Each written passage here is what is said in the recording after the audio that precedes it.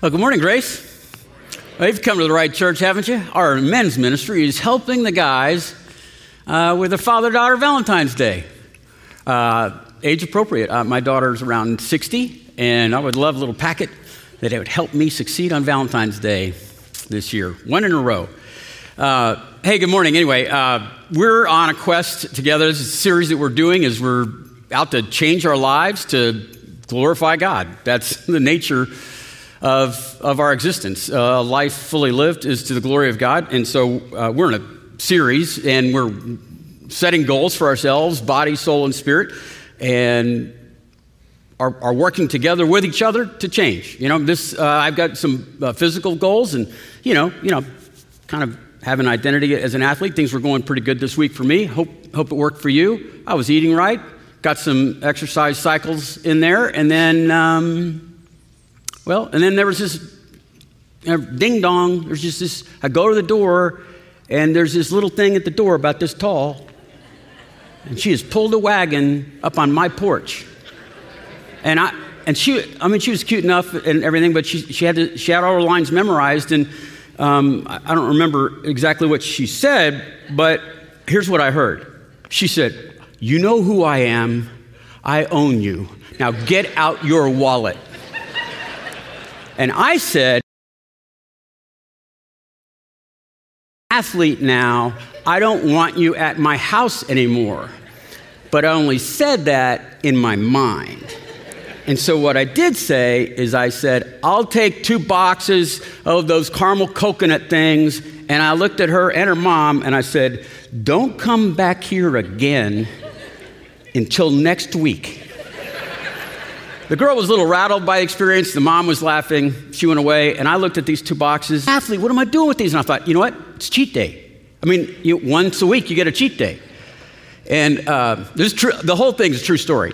Ate the whole box, the entire box, because I thought it's a cheat day, and I thought now I'm an athlete that it's exceedingly good on cheat day. So anyway, starting tomorrow. New week. Anyway, it's a true story. I was that close to having a week in a row. The series is called Reboot. And we're restarting. We're thinking and we're living biblically inside the culture. We're not afraid of the culture. We're going to go into the culture, and we're going to live that way courageously. We're in our 5th week of a 7-week series. The series is becoming more and more practical. It was philosophical at the beginning, and now it's brass tacks kind of stuff.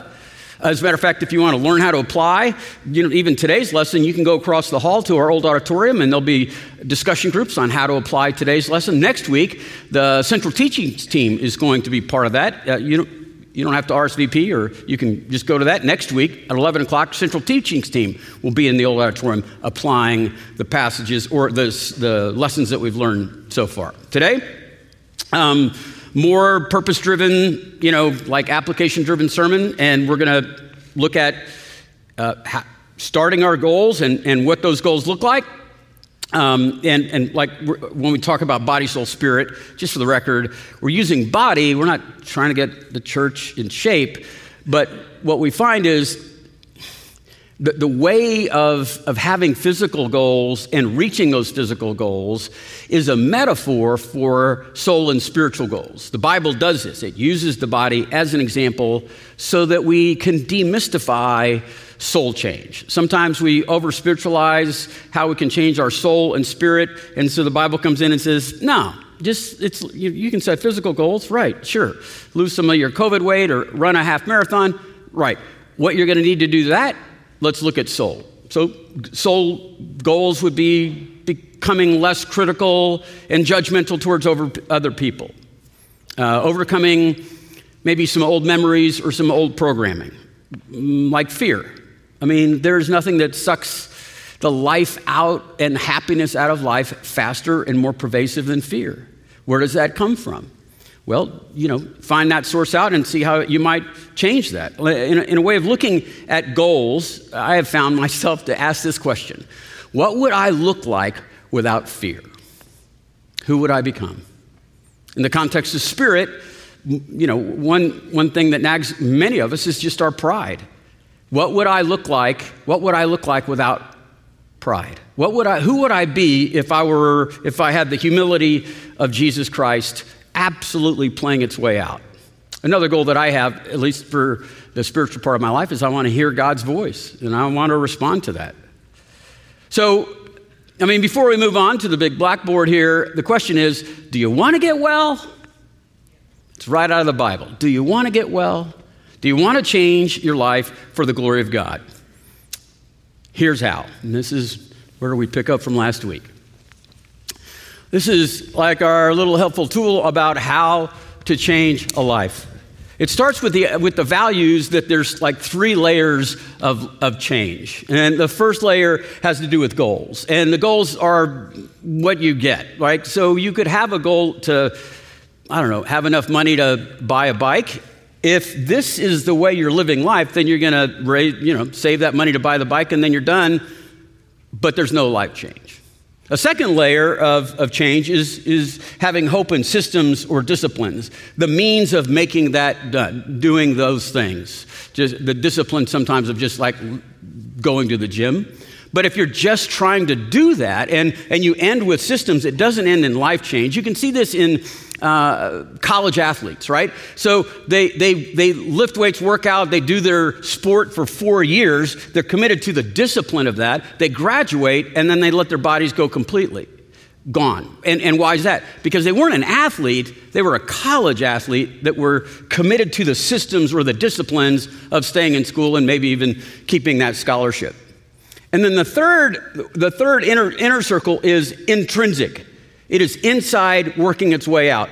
And the most effective ways of life change is to start from the in and work out. As a matter of fact, the most effective way of getting your goals is not to start at your goals, but to start at this. And this idea is identity. The word is identity.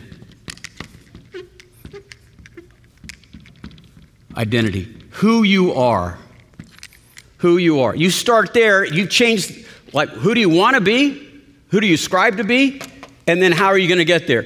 The metaphor was athlete. I'm going to be an athlete. I'm going to eat like an athlete. I'm going to drink like an athlete. I'm going to work out like an athlete. I'm going to do these systems and achieve these goals. I'm not working towards the goals because if I hit the goal, I'll stop doing the discipline. I'll stop being that identity. So to work from the inside out is the way to get things done. So this idea of 3 levels or I guess inside out sort of thing is in a great book called Atomic Habits. A couple of the examples they use that author uses in Atomic Habits is he talks about someone trying to quit smoking cigarettes and goes up to a person and is like, "Would you like a cigarette?" "No, I'm trying to stop." That was their goal, is to trying to stop. A person that understands the power of intrinsic motivation working its way out says, "No, my identity. No, I'm not a smoker. Non-smokers don't smoke." And so the line that this person was repeating back and forth to themselves, "I'm not a smoker, therefore I don't do these things." This person is just hoping to get through another day without a cigarette and just living for those goals. He uses the word savings. "I want to have some money." This person is just trying desperately to do the systems.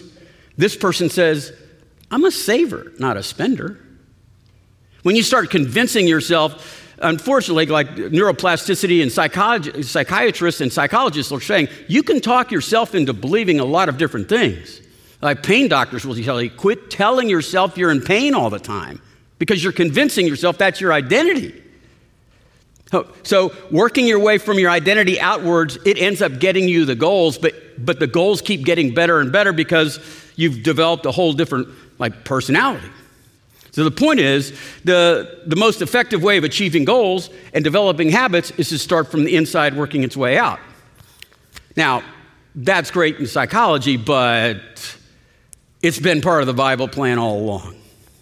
In the Bible, it starts right here with identity. And we're looking at Romans, particularly 12, verses 12, 1 and 2. But it starts with identity because in chapter 12 of Romans, verse 1, it says, "Therefore." And therefore is based on everything that you've heard in Romans chapters 1 through 3, or chapters 1 through 8, but particularly 3 through 8, where it just says, look, this is who you are. In chapter 8, it says, you have not received a spirit of slavery that brings you back to fear. No. You've been given a spirit of adoption that has your soul crying out to God, the Holy Father, and calling him Abba, Daddy. As a matter of fact, the Spirit calls out to your spirit that you're an heir. You're a co-heir, a fellow heir with Jesus Christ himself. He is declaring that to be true. That's just a fact. That's the way things work. That's the way they are. And so the rest of your Christian life is trying to live up to what's already been declared true. And how does that happen? Well, it happens by trying to convince yourself in the way you think. Okay? Thinking. You do not be conformed. That's 12:2. Do not be conformed to this world. That's what we tend to do. We tend not to believe this. Do not think like things of this world, but rather be transformed by the renewing of your mind. And we're renewing our mind to believe that we have this identity. And so, like it says in Corinthians, we are demolishing arguments. We're taking every thought captive so that we can obey the declarations of who we are. Every thought is contributing to this identity, or it's not. Another way the Bible teaches us to validate our identity that's already true is behavior, is how we behave. How we behave. Romans 12:1 said, by the mercies of God, therefore, by the mercies of God, my brothers and sisters, okay, present your bodies, as a living sacrifice. Show the world, prove to yourself in your actions the way you behave is validating and encouraging the identity that already exists. And so you just do it, And I know some of you might, so what you're saying here is, it's like you fake it till you make it. No, I'm not saying that, because there's no faking. You are declared a child of God, perfect, no condemnations, fully justified. That's the truth. Now do it. I mean, if there's a fake it till you make it, you're behaving sinful, and that's a lie. Aristotle said, what you practice, you become. That's some truth to that, but like the Bible would say, you've already become that. You are that. Now practice what you've become. Not what you practice, you become, but you've become that. Now practice that. So this model here, the power of the model is that what it builds on itself. What you think contributes to how you behave, and how you behave contributes to how you think. And it just keeps going around, all around the identity. Every thought you have is a vote towards your identity. Every behavior you produce is a vote towards, it could be a micro vote, it's a small activity, but it's a vote towards the identity that you're part of. And the power of this movement here is that all you have to do is hope for a 1% change over a period of time, and it just keeps compounding. 1% over 3, 5, 10, 20 years, you're becoming like Christ in all of your life. But the warning is, and you should be afraid of this, that it can go the other way too. It feeds on itself in both directions. You think poorly, you'll behave poorly. You behave poorly long enough, you'll think poorly. And none of this is contributing to your identity. And when people have the doubts about who they are in Christ, or even have doubts about their salvation, you look at their lifestyle and you go, how are you thinking? How are you behaving? What's going on in your life? No wonder. All of those micro votes, and maybe some big votes, contributing to something that's not true. Grieving the Spirit of God and the death and resurrection of Jesus Christ for all that accomplished. So we're still in review. We mentioned that and how it can go either way. And then we said, well, wait a minute. There's something going on here. God's not leaving us alone just with this. He's given us the power of the Holy Spirit. If you remember, this is one of the most important passages in the New Testament, mostly ignored. The way you become a child of God is the same way that you become God's perfect child. The way you become God's child is the same way you become God's perfect child. It says in Galatians chapter 3, right? You foolish Galatians, who has bewitched you? Are you so foolish? After beginning with the Spirit, right here, are you now trying to achieve your goal through human effort? Are you trying to perfect yourself with the flesh? Other translations say. That doesn't work. It can't work. Because that would end up giving you the glory for life change. And by the way, you're up against things that you can't overpower. And so the power of the Holy Spirit is going to spin this. If you listen, if you're hearing his voice, if you're obeying his call for your life, then that can help you start thinking right. And if that's not working for you, you can call upon the Spirit to help me behave right. And this thing, this cycle, this flywheel, if you know what that is, automotives, this flywheel just keeps spinning more and more. The more you do it right, the easier it becomes in many respects. So, I'll just share some of my stuff in my body, soul, spirit goals. Like, I doubt that you care about this, but one of my physical goals is to start practicing more diligently the physical therapy that's requiring me because I had my balance nerve cut.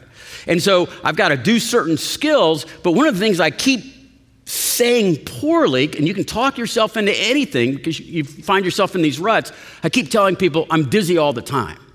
Well, quit saying that because you're convincing yourself you are. No. I'm getting better every day. That's true too. I'm getting better every day because I'm going to practice these things and I'm going to think right about it and I'm going to practice. It's petty. I'm just using that as an example for other stuff. On a soul level, what I'm going to work on with identity and thinking and behaving is I think it's time for me to get a lot deeper in dealing with the grief of my father's life and my father's death.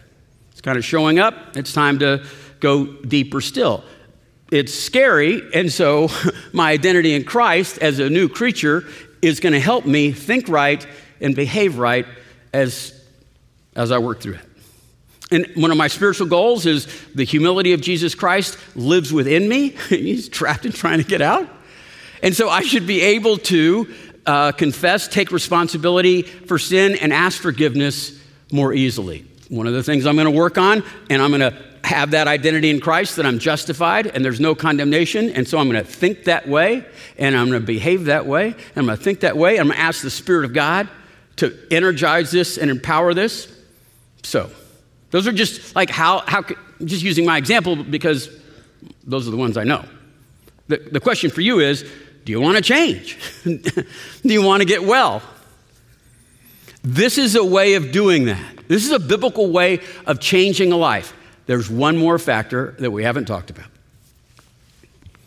It's right here. Friendship.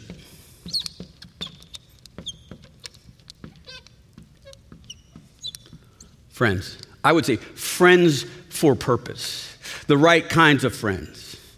The friends can spin this along with the Spirit of God. It's the idea of community and camaraderie.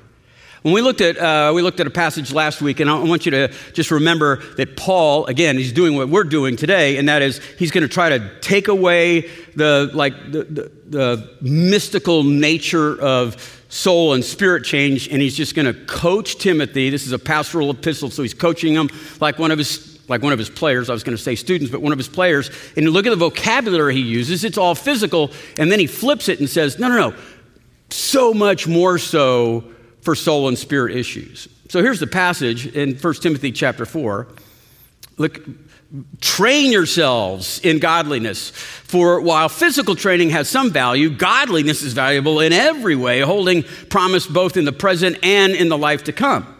So for to do this, we toil and we struggle because we have our hope set on a living God, who is our Savior of all people, especially those who believe.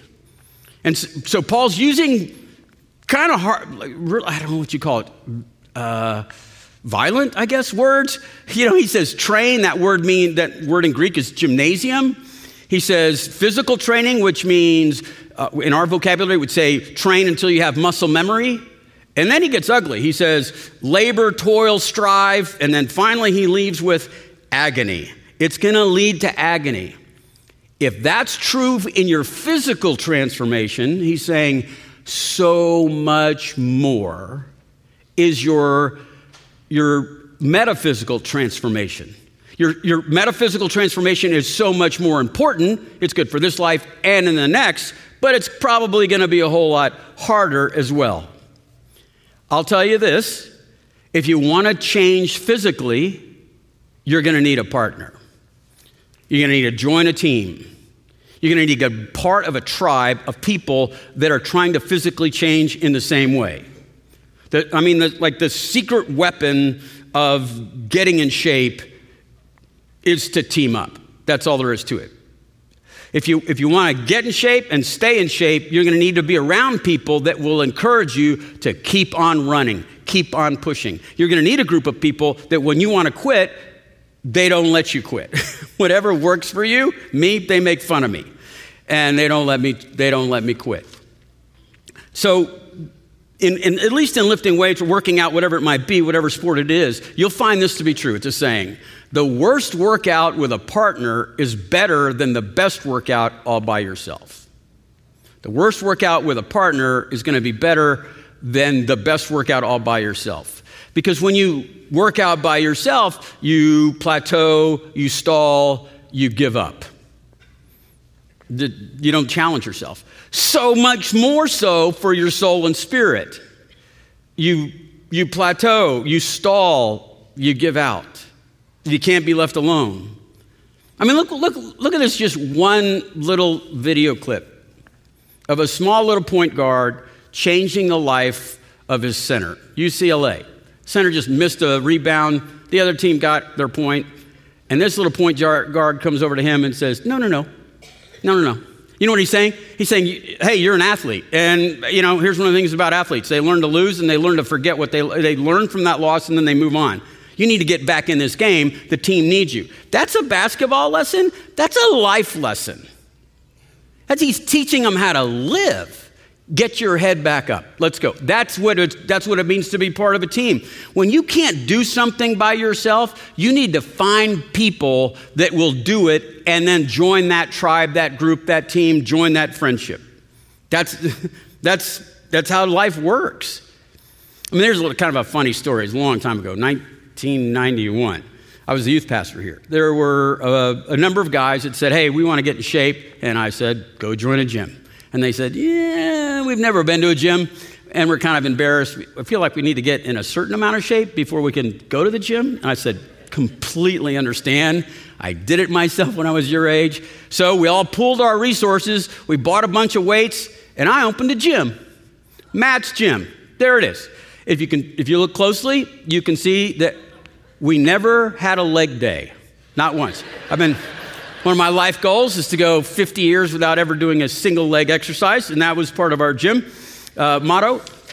And it worked. And the point of it was, we encouraged each other. We yelled at each other while we were in Matt's gym lifting weights, and we took people to places they wouldn't go. If they didn't show up, guess what? We yelled at them then too. Yelling was our love language to get in shape. Point is, you want to get in shape? You join a team, a tribe. You find some friends that'll do that with you. Training in godliness. How much more then? How much more important is this? How much harder is the toil and the agony? Here's what the New Testament says. Friendships of accountability, mutual encouragement, confession, reprimands, challenge. It's indispensable in training in godliness. Most of what is going to need to happen based on your identity in the context of behaving is going to be scary. You're going to have to overcome fear. It's going to be humiliating. You're going to have to overcome shame. And sometimes your thinking isn't there and your behaving wants to be there, and you just need someone to push you off the high dive. You ever pushed anyone off the high dive? It's not necessarily shameful. You just push them off the high dive. They come up and they go, I did it. And you go, yeah, you did. Didn't you? In the context of maturity, you just pull out a phone and say, here's the phone. Now apologize. And then they do it, and then I did it. I apologized. Right. And someone had to push them off the high board. Someone had to dial the phone. Someone had to call them every 2 days. Have you confessed that yet?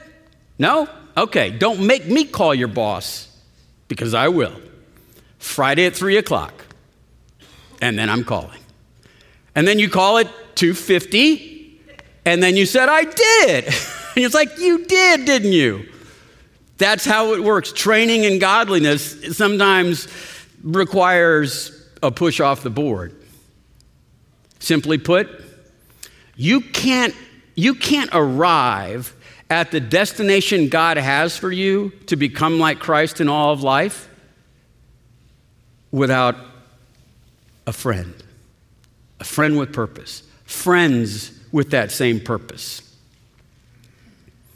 One of the wisest professors I ever had, 1985, said, you are a product of what you read and the friends that you have.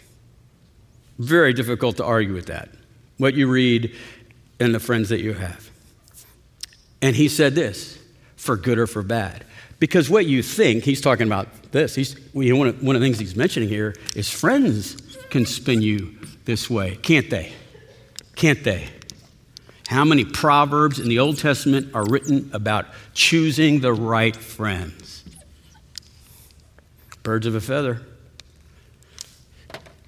What you read and who you befriend, he would say, I'll tell you what your future looks like. Now, I want you to see that today, what does that mean? That was 1985. What does that mean today? What do you read? Who are your friends? What do you read the most? Newspapers? Nah, people don't read newspapers. It's how much time you spend in some kind of media. Tweets, Twitters, little websites. Here become what you read, and that becomes your friendship group. That becomes your tribe, your bubble. It constantly reinforcing because of the algorithms that are pushing it towards you, and you have these cycles like this, but it's going the wrong way. So it's so prevalent now that psychologists have a name for it. It's called faction friendships.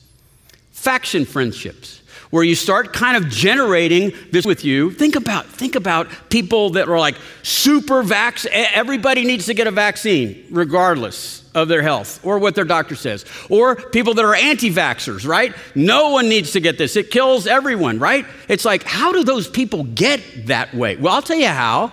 They get in a faction friendship that keeps reinforcing their values. Masks, they solve all the problems in the world. Why is anyone wearing a mask? That's stupid. How does that happen? How does it become so divisive? Because the nature of faction friendships are us and them. And psychologists will tell you the problem with faction friendships is their power. They have power, they're dangerous because they cause a community to form. And it's like now, it's us and we all believe the same thing now. And it gives them a purpose. Community with purpose, then they start getting an identity based on that.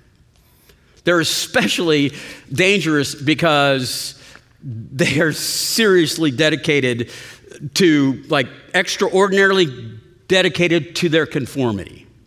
And so you are one tweet, you are one text away from getting kicked off the cool kids table. If you just kind of come up and say, well, wait a minute, maybe sometimes it's good or sometimes it's not bad, and then it's like you're off the shelf. Guys, we see this in churches, we see this in home groups where they get in these faction groups, and you can tell they're listening to the same group of people. They're all starting to sound the same. It's all starting to become us and them because you're a product of what you read and who you befriend. And what you read is tweets and Twitters and, these feedings. And then, you're not part of a church anymore. You're part of a faction clique. I mean, we have literally prayed for some groups that, a tipping point, too many perfectionists and idealists in one home group, and they just start feeding on negative stuff, on just the things that aren't working, how the church isn't serving them in the last 2 weeks. And we just pray, dear God, break at least one or two of those off, and they'll be banned by the group, sure, but they'll be free. Friendship for goodness, it is, it's so obvious, but I feel like it's the secret weapon for godliness. It is the primary means in many respects of what makes people happy or sad. Because the power of community for good, it can absolutely change lives. So if you want to change your life, you certainly want to change in the context of what we've done before. That's last week, identity, behavior, thinking. But if you want to change your life, you got to change your friends. You've got to change your tribe, the group you hang around with. I mean, dozens and dozens of studies have proven this to be true.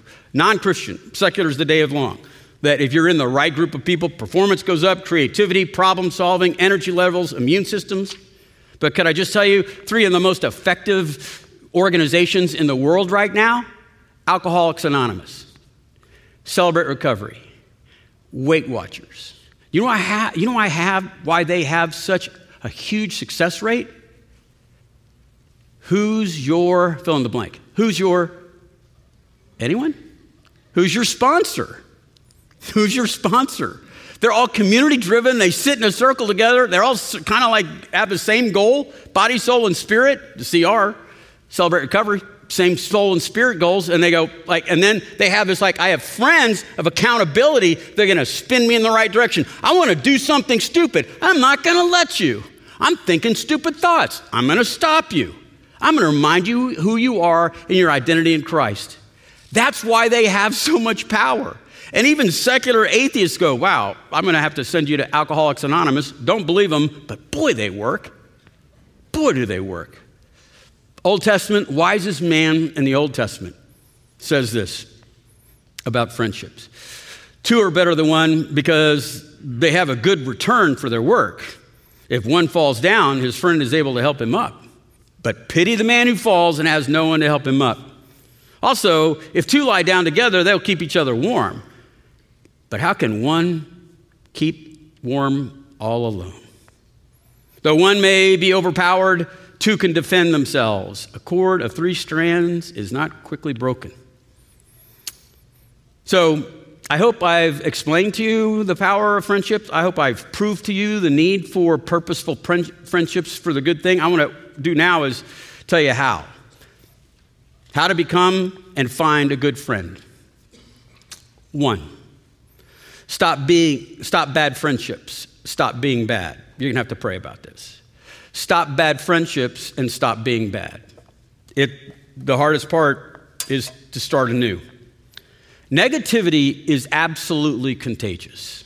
Again, that perfectionistic criticism and unhappiness is infectious. Fear, it spreads like a virus. But so does optimism, so does love. And so you got to surround yourself with people that bring out the attributes of Christ that are already in you. And to do that, sometimes you have to make a clean break. And to make that clean break, you'd better pray. It's going to take an extreme amount of courage to change. It's going to take courage to change and move out. Especially if you're in a faction. Well, it'll only last about a week. They'll kick you out and not take your mail again. Second step is loneliness. Doesn't always follow breaking up and finding new friends, but quite often, when you break away, nothing works without a relationship, and there's no relationships that aren't involved, where loneliness is not involved. Loneliness is like a tuition that you pay towards great friendships. It's this in-between wasteland that you must endure to be by yourself, to be refined, to be the type of person another godly person wants to spend time with. Where you're learning how to be alone without being lonely. You're learning to absolutely depend upon God, independent of other people. There's a real coming to Jesus moment here. And being alone in a crowd, that makes it so much worse. And you're just and in that moment, in that wilderness, it's the nature of discipleship. In that wilderness, like Israel coming out of Egypt, you're going to have to decide, Are you going to reflect back on your memories and go, gosh, I wish I were back in Egypt where we had free food? Free? You had free food and it was fun? And when people are in this context of I'm going to make a change and I'm going to choose new friends, they think back and they go, man, I miss those old times. Only remembering the times without cost. You want to go back to Egypt? No. The other thing that happens in loneliness, it draws you to absolute dependence on Christ, but on the downside, it makes you want to go back to Egypt. And another one is just this feeling like, if I'm feeling all of this pain and suffering, and what hitchhikes on loneliness is sometimes depression and guilt, you kind of say, well, I deserve the sin. If I'm going to be here and, I can't find a friend, it's been 2 weeks, I'm going to do whatever I want. But that's part of the refining, is not going there, not starting the cycle in the bad way. Elizabeth Elliot says, that's where faith begins, in the wilderness. When you are all alone and all afraid, and when things don't make sense. One person said, pain, and I would just insert loneliness. Loneliness is proof that your prayers are being answered. Pain is proof that your prayers are being answered. So when I say part 2, loneliness, you better pray. You need to pray through that winter. The loneliest times I have ever had, just crying myself to sleep for months on end, led to 4 of the best friends that I had for life when I was in grad school. And that was the tuition I paid. The third thing, right, is that you got to remember your new identity and start thinking and doing like that. You recalibrate and you say, this is the new me. This is the way the new me thinks. This is the way I'm going to behave. And here's why. Because friendships are made along the way. Let me just say this again. Friendships are made along the way. You don't sit at home and say, friends, come to me. You don't go to places and hope a friend comes up to you. Here's how they work. You're doing the work that you would be doing, and then someone is just running a parallel track with you. In other words, you start serving. And guess what happens? You start serving, and a part of your identity is being a generous person with your life. You start serving in the children's ministry. You know what you're going to find in the children's ministry? Other people that are really generous with their time, and they don't have a lot of pride where they can get on the ground and play with a kid even though they run a company or something. It doesn't matter their wealth level. It doesn't matter their status somewhere. Maybe they run an entire school district, but they're down there playing with a kid. Well, that's a good person to be around. Not a, pompous person. It's so you start behaving, you start doing those things, you start serving, you start caring, you run around, you're going to run yourself into friends that are caring, servant people, and they think the right ways. And then it's and here's what C.S. Lewis says in his book on 4 loves, one of his loves is friendship. He says, and then it just kind of happens, where you're talking to someone in the context of service and you say, wait, you too? You like those things as well? Well, me too. Let's go grab lunch. Next thing you know, you say, well, I want to change some of the things in my life. I've been without any kind of significant friends for goodness in months. I feel like maybe God might have brought us together. Let's consider life together. You do this, we'll do this together. You look at examples of one of the most famous friendships in the Bible, Jonathan and David. Jonathan wasn't looking for David. David wasn't looking for Jonathan. Forgive me if you don't know the story, but David's just telling the story of him killing Goliath, and Jonathan's going, oh, dude, I want to be friends with you. Because Jonathan's got war stories of themselves. They were just doing life together, 2 great warriors, proud of their nation, even more proud of Yahweh, their God, and they just look at each other like, let's be friends for life. Pity the man who doesn't have a friend that can pick him up. But you know what? If you fall down, a friend will pick you up. And Jonathan picked up David. Multiple times. Ruth and Naomi, how did they find each other? They were just living life together. And then your family's my family, your people's my people, your God's my God. Just happens. Find in the Bible, Old or New Testament, a thriving saint that did it all by themselves, a Lone Ranger. You find that person, and I'll prove to you that Joseph is the exception that proves the rule. There are no Lone Rangers.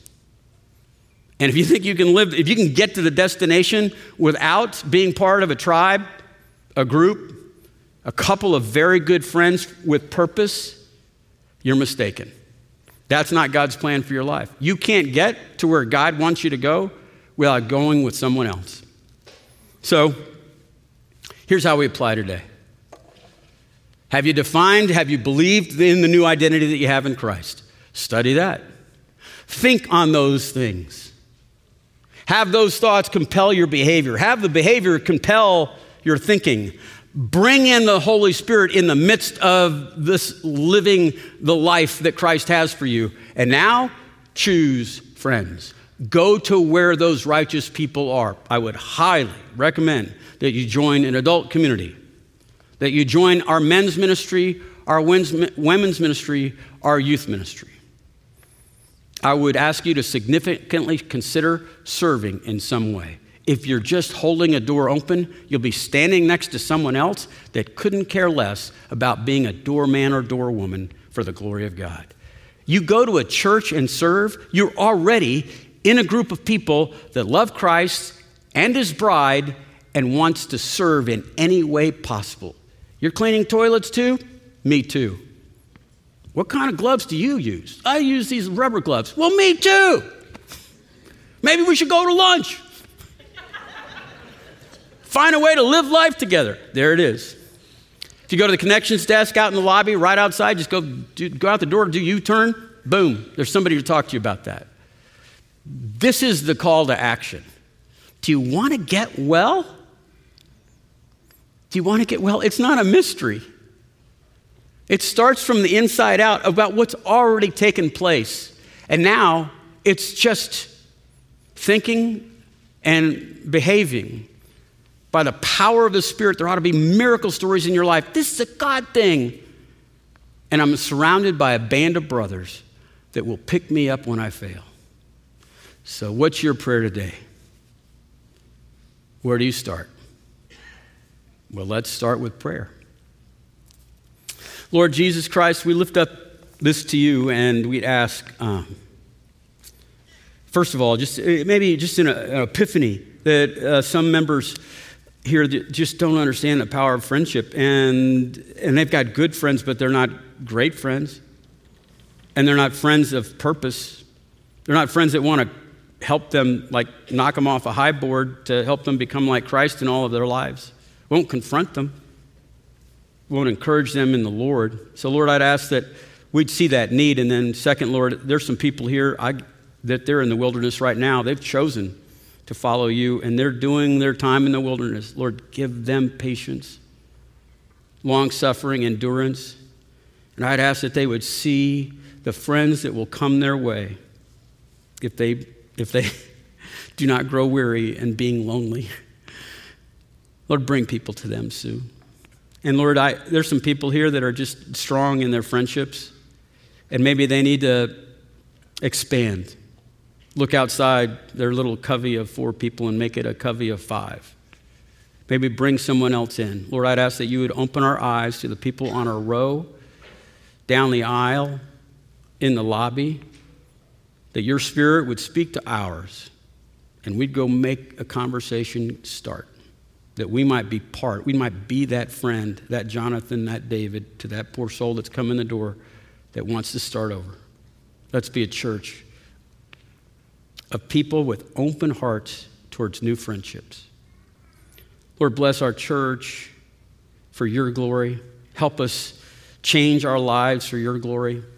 Help us glorify you by living a life that's fully alive, full of laughter and tears, but full of joy. And we pray this in Jesus' name. Amen.